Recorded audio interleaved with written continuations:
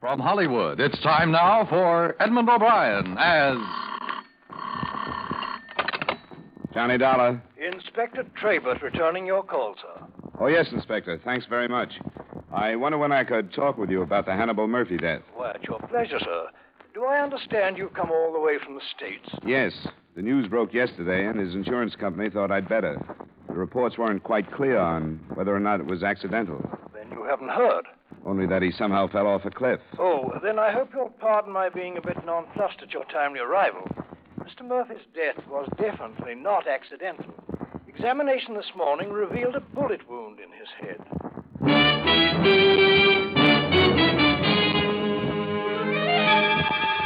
Edmund O'Brien in a transcribed adventure of the man with the action-packed expense account, America's fabulous freelance insurance investigator. Yours truly, Johnny Dollar.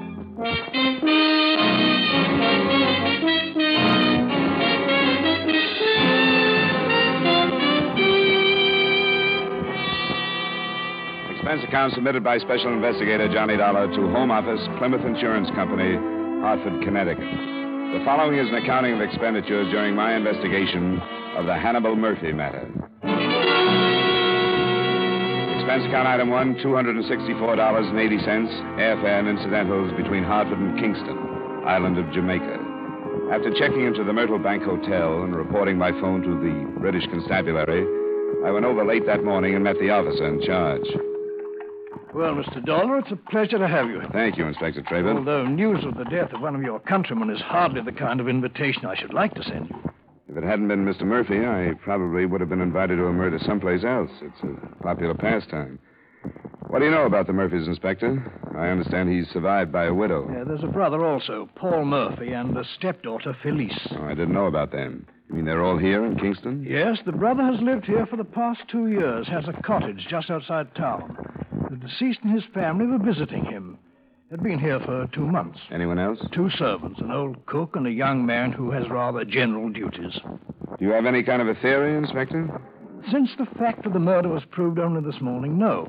Except that it was murder, the position of the wound on the head rules out suicide. Any suspicions, then? No, none that I wish to voice at the moment. Perhaps you'd like to visit the scene of the crime, or rather the point from which the body fell into the sea. Thanks, Inspector, I would.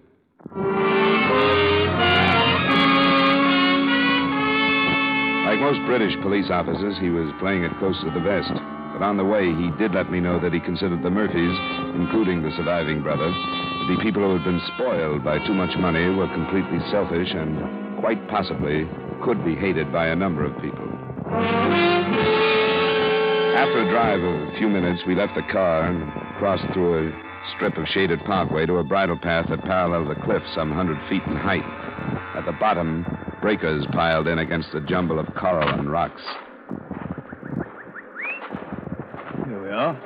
We wrote the section off in case we might learn something from the marks, though I doubt we will. There, you see, on the edge, the torn earth and the broken branches. Yeah. His body was found below. Huh? Yes, it was discovered by a young islander who was searching for shellfish at an early morning low tide. You said the Murphy cottage wasn't far away. Can you see it from here? No, it's beyond the trees there. The path turns inland before it reaches the grove. Does this cliff run near their place? Yes. I believe, sir, that you and I share a common bewilderment.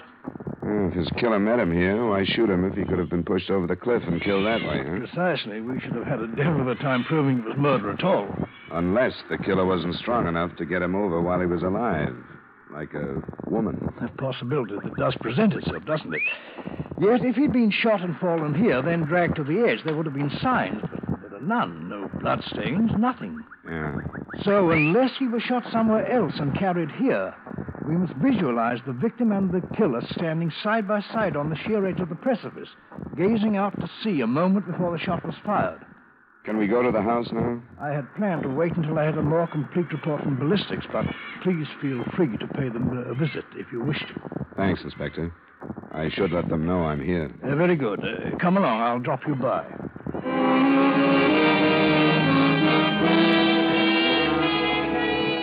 The theory that Murphy was shot someplace else had holes in it, too. If the idea was to dispose of the body, why dump it so close to his home? The mail servant answered my knock, told me Mrs. Murphy was resting, and left me on the veranda while he went to find out if she'd see me. A few seconds after he'd gone, I met another member of the household, the daughter. A plain girl with short hair, gangling figure, and troubled eyes. What's the matter? Wouldn't he let you in? He thought I'd better wait out here. What do you want? I came to see Mrs. Murphy. About what happened? Yeah, I'm afraid so. My name is Felice. I'm her daughter. I can let you in. Oh, thanks. You're an American, aren't you? That's right. My name is Dollar. You've come here because of what happened to my stepfather.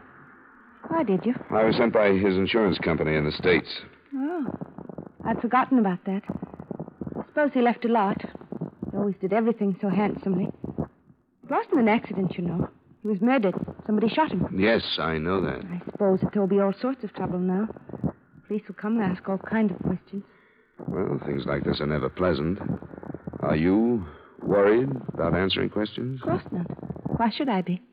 It's just the way you mentioned it. Well, I'm not. I'll tell them everything I know and everything I thought about him. I'm not ashamed. Felice. I had a right to hate him. Felice, stop it. Stop talking that way. It's true, and you know it. Every awful thing that ever happened to me is his fault. He was filthy rotten. Stop it. Go to your room. All right, I'll go. But you won't be able to send me away when the police come. I'll tell them. Get out of here. Yes, Mother. Oh, I'm terribly sorry. She really doesn't mean what she says. I'm terribly sorry. You don't have to be, Mrs. Murphy.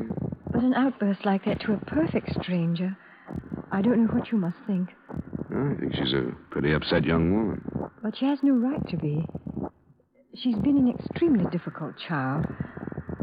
I don't know what else to say to you. I'm terribly ashamed for her.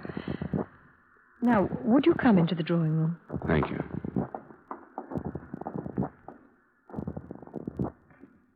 Please, sit down.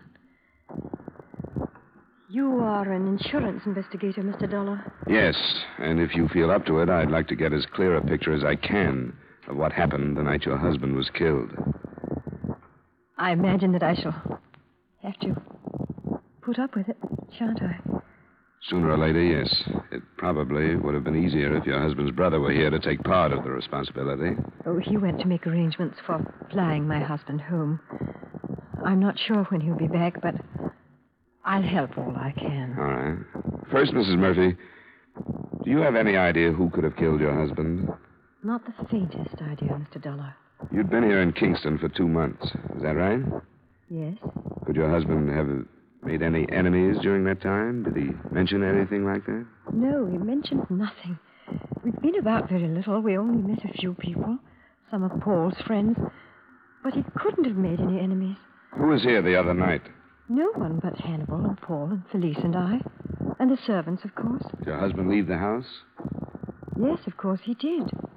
It's quite a strange question, Mr. Dollar, considering where he was found. I'm sorry. Why did he leave? Paul said he was going to take a walk. He was in the house when I went to my room. What time was that? A little past 10. Paul retired a short time later, and he remembered that Hannibal said he wasn't sleepy. Perhaps he would take a walk. And I take it your daughter had gone to bed, too. Yes. Do you mind if I talk to her now? Oh, I'd rather you didn't. Why? Do you suspect her? I didn't say that. Do you? Of course not. Mother would hardly suspect her own daughter. Why don't you want me to talk to her? Because she's a poor, unbalanced girl who's filled with warped hates and misunderstandings. She'll say dreadful things about Hannibal. And about me. Things that are absolutely not true. She'll have to be questioned, Mrs. Murphy. Of course, I realize that. Well, there's nothing more I can say. I'll show you to her room. But Felice wasn't in her room. I found her waiting for me on the bridle trail along the cliff. She'd been crying. I heard you say you were an investigator, and I wanted to talk to you again. I knew I couldn't in the house, so I waited here. Oh, glad you did. I don't know what's the matter with me. I shouldn't have said what I did. I meant it when I said it. No, I don't. I don't think I know quite what you mean. I'm awfully mixed up. The doctor tried to explain it to me. When my real father died, my mother was all I had. And when he came along, I thought he was stealing her from me. I thought I didn't have anything anymore. How long ago was that? It's been 3 years. I was 14 when they were. But he did take her away. They chucked me into an old school and went off on a trip. I know he didn't do it just to hurt me. But at night it would seem to me that he did. I tried to get over it, but I never could. That's why I'm glad he's dead. It's not a very wise thing to say, Felice. I can't help it. Do you have anything else you wanted to tell me? No. I wanted to explain why I acted the way I did in the house. I don't suppose you understand. Part of it, I think I do. Quite a few children have to adjust themselves to step-parents these days. It's tough, and some do it better than others. I haven't done it well at all. Now I won't have to try anymore. I am sorry for the way I acted. I want to help you every way I can. How do you think you can help me? I'm not sure yet. But when I am, I'll let you know. All right, Felice. I'll be talking to you again.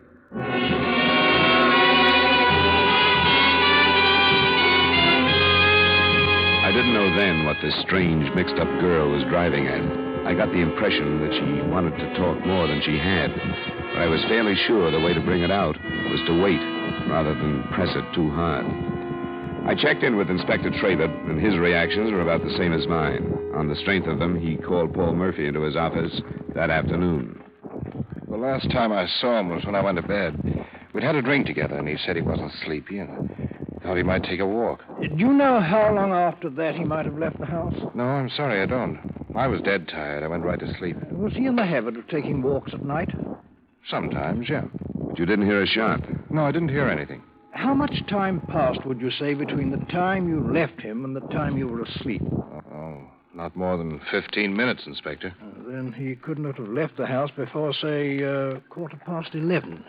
Yes, that'd be about it. And you're sure he didn't say anything about meeting anyone? He simply said he might take a walk. I'm not quite sure that I understand the importance of these questions. The importance of it is this. Your brother was killed by a .25 caliber pistol fired at quite close range. I'm afraid we must assume that if he did not meet anyone, somebody either accompanied him or followed him. You mean you suspect someone in my house? We're only stating the facts. Someone was with your brother. We've ruled out the possibility of a robbery motive since both you and the widow have stated that none of his personal effects are missing.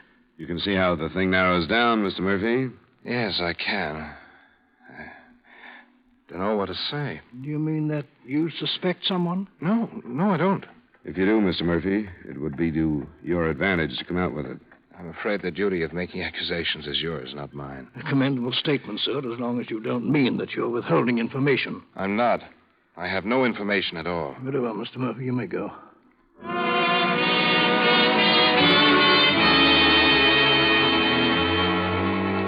When Paul Murphy left, we both felt that he, too, was holding back, that it would be a long time before he offered any information. But we were only half right. He phoned the office a few minutes after he had reached home. Yes? Have you called in your own doctor? Dr. Drummond. Yes, I know him. We'll send one immediately and come out ourselves. Yes, thank you very much, Mr. Murphy. Well, the stepdaughter attempted suicide. How serious? Mr. Murphy was quite beside himself, and it was hard to know. What did she do? Slashed her wrists, a method that is really successful. But the question is, why did she do it?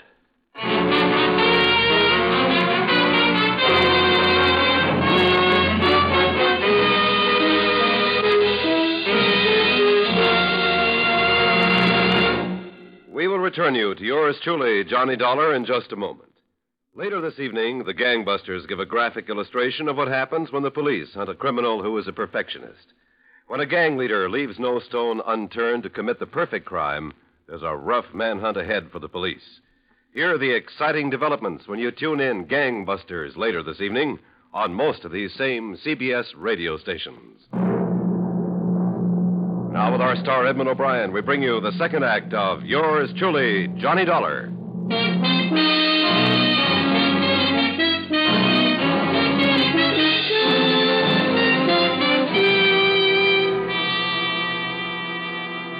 Inspector Traybert and I went right out to the Murphy residence, but were held back from Felice's room by both a private and an official physician. The latter was the last to leave her room. Well, Doctor, how is she? You can see her now. As you might expect, she's in a highly emotional state. Yes. Oh, this is Mr. Dollar, Dr. Gurley. How do you do, sir? Dr. Gurley, is she going to be all right? Oh, yes, I think so. You didn't do a very good job of it. I think she needs a good psychiatrist. A very good one. She's evidently needed one for a long time. She say anything to you? No, nothing specific. Only that she hates everyone. Well, I wish you luck, gentlemen. I've got to run. Thank you, Gurley. Bye, Doctor. Good day. Well, Yeah.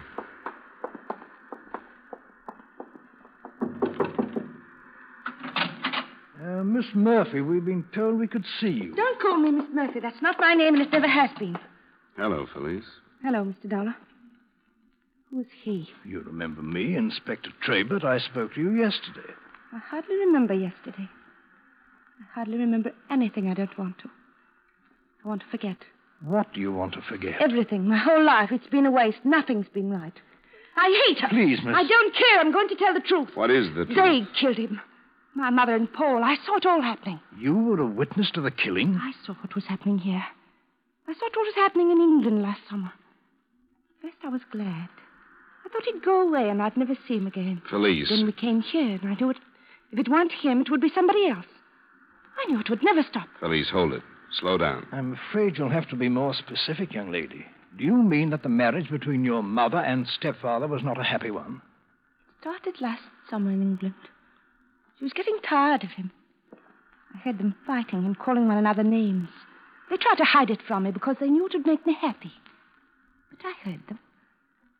She wanted to divorce him, and he wouldn't let her. What happened the other night, Felice? I knew what was happening here, too. I heard them arguing the other night after they sent me to my room. Then I heard Mother go to her room. Then they left the house. Your stepfather and Paul left the house? Did you see them leave? Yes. And then I heard the shot. What time did you hear it? Do you remember? Yes, I remember. It was 11:15. I remember because I was lying in bed, awake. And when I heard it, I sat up and I turned on my lamp. And I looked at the clock. Then I turned the lamp off again and went to the window. And in a little while, I saw Paul come back alone. Why haven't you told us this before, Felice? I don't know. It was awfully mixed up. She's my mother. At first, I thought I should protect her. And I thought of everything she'd done to me. She never wanted me. She threw me away. She's never been a real mother. I've always hated her. That's why I'm telling you.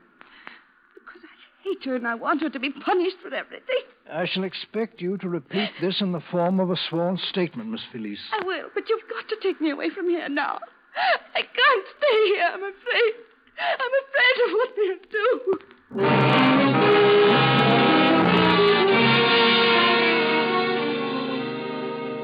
The girl was moved to the police hospital and later that day repeated her statement under oath. At about the time she was doing that, there was another development.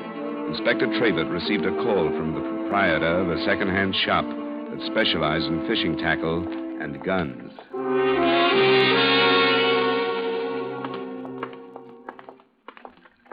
After you, sir. Good afternoon. Are you Mr. Innes? I am. Inspector Trabert. Oh, I thought you were police when you came in. This is Mr. Dollar, an American investigator. How'd you do, sir? I'm glad to meet you, Mr. Ennis. We want to thank you for phoning about the gun. Well, I thought it was my duty. I've been reading about the murder, and when this chap came in here to sell me a pistol what was the same caliber as the missing weapon, I said to myself, you up to the phone and tell the police. Could we see the pistol, please? I've got it right here behind the case. Here we are. Wait a moment. Have you handled it much? Handle it? Of course I've handled it. I had to look it over before I paid him for it. If this is the murder weapon, I'd like to protect any fingerprints that might remain. Let me pick it up. A Webley, Mr. Dollar. And it's been in England. Would you recognize the man who brought it in, Mr. Ennis? I think so. There's not much trade in guns here, you know. Fishing gear, mostly. I think this is the first gun I've bought in 6 months. Yes, I'd remember him. Would you describe him, Mr. Innes? I'll try. He was about my size, I'd say. A little heavier. He had what you'd call brown hair. He was tan. Is he English or American? He was English as I am. Oh, thank you, Mr. Innes. It's possible you may be called upon for identification. Happy to oblige, Inspector. But what about the money? I paid £4 for that pistol.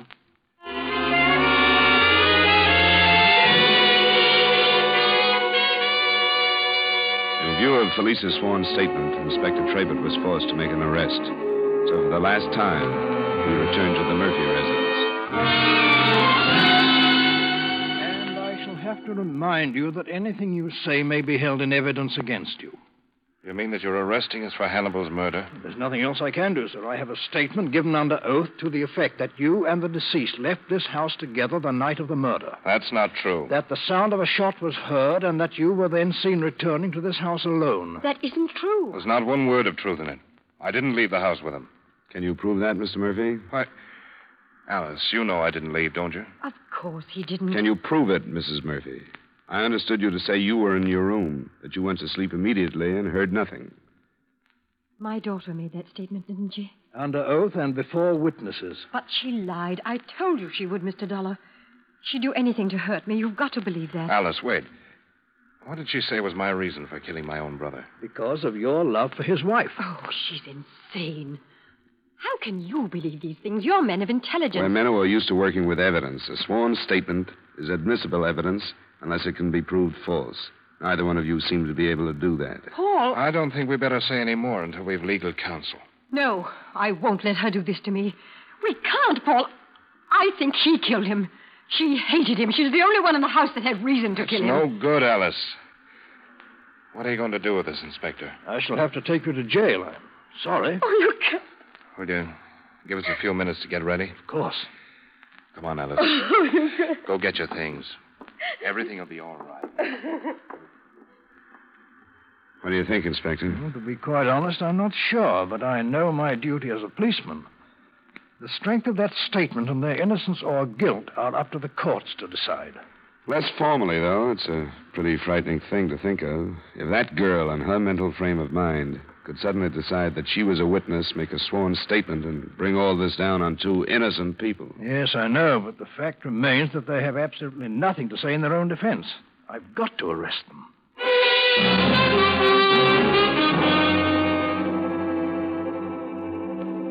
The widow and Paul Murphy were taken in, and I couldn't get out of my mind the strength of the case against them as far as the Crown went. A strength built on the fact that there was no evidence and were no witnesses to refute Felice's statement.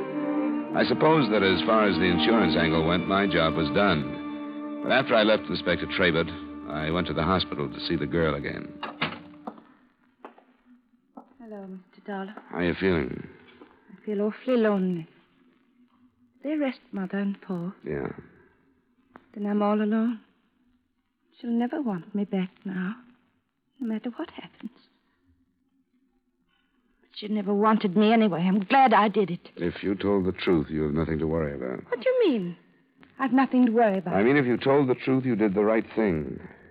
But if you didn't, you've done one of the worst things anyone could do. Of course I told the truth. You believe me, don't you? That doesn't make any difference. The inspector did. But you do, don't you? You don't think I was lying, do you? I hope not. You think I could make it all up? You think I could do a thing like that? I hope not. I couldn't. I know what you're thinking. I told you how I hated her and how I hated him. But I could never say the things I said if they weren't true. I could never do a thing like that. How did you happen to see the two men leave the house together? You never really explained that. I was looking out the window. I thought you were in bed. Not then. You saw them leave, then went to bed, then you heard the shot, then you got up again and went back to the window? Yes, that's right. Was your light on when you saw them leave?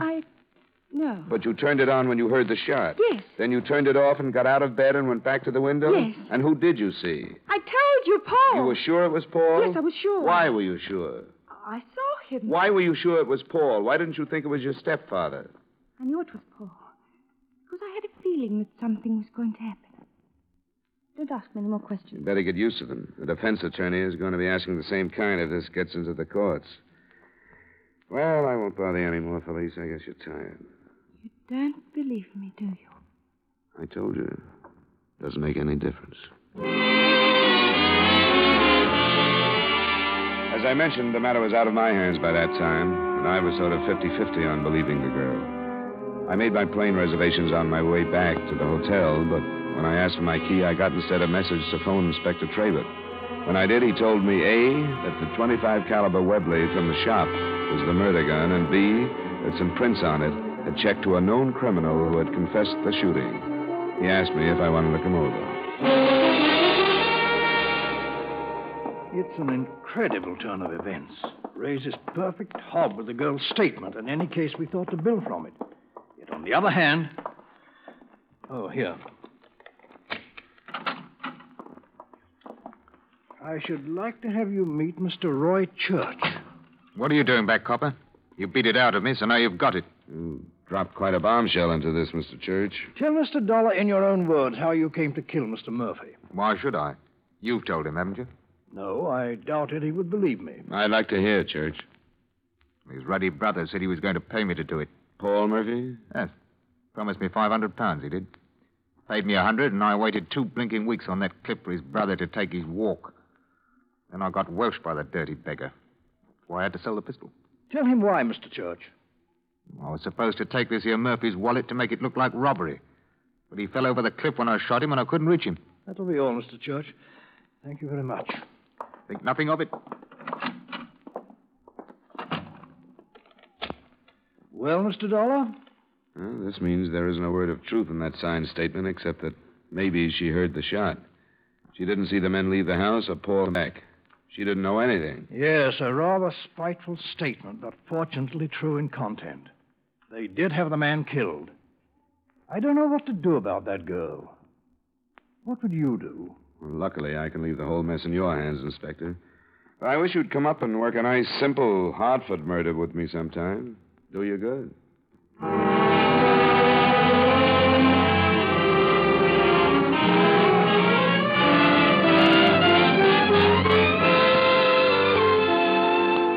Expense account item 2, same as item 1, transportation back to Hartford. Item 3, miscellaneous expenses, $204.80. Expense account total, $734.40. Remarks? I can't help wondering what would have happened if Felice's sworn statement had been entirely false and the widow and Paul entirely innocent. I wonder if they would have been hanged anyway. Yours truly, Johnny Dollar.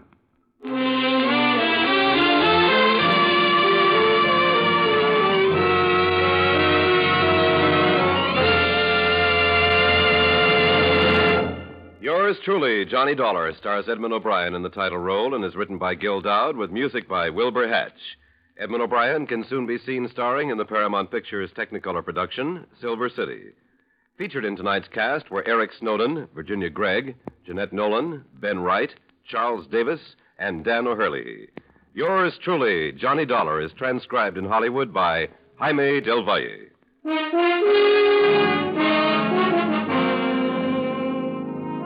This is Dan Cubberly inviting you to join us next week at this time when Edmund O'Brien returns as... Yours truly, Johnny Dollar.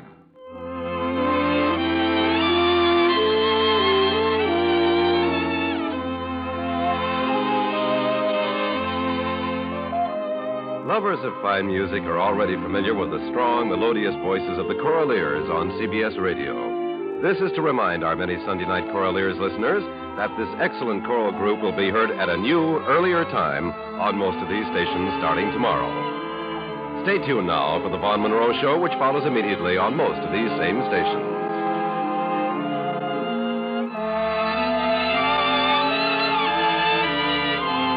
And remember, those lovable rascals Amos and Andy are here every Sunday on the CBS Radio Network.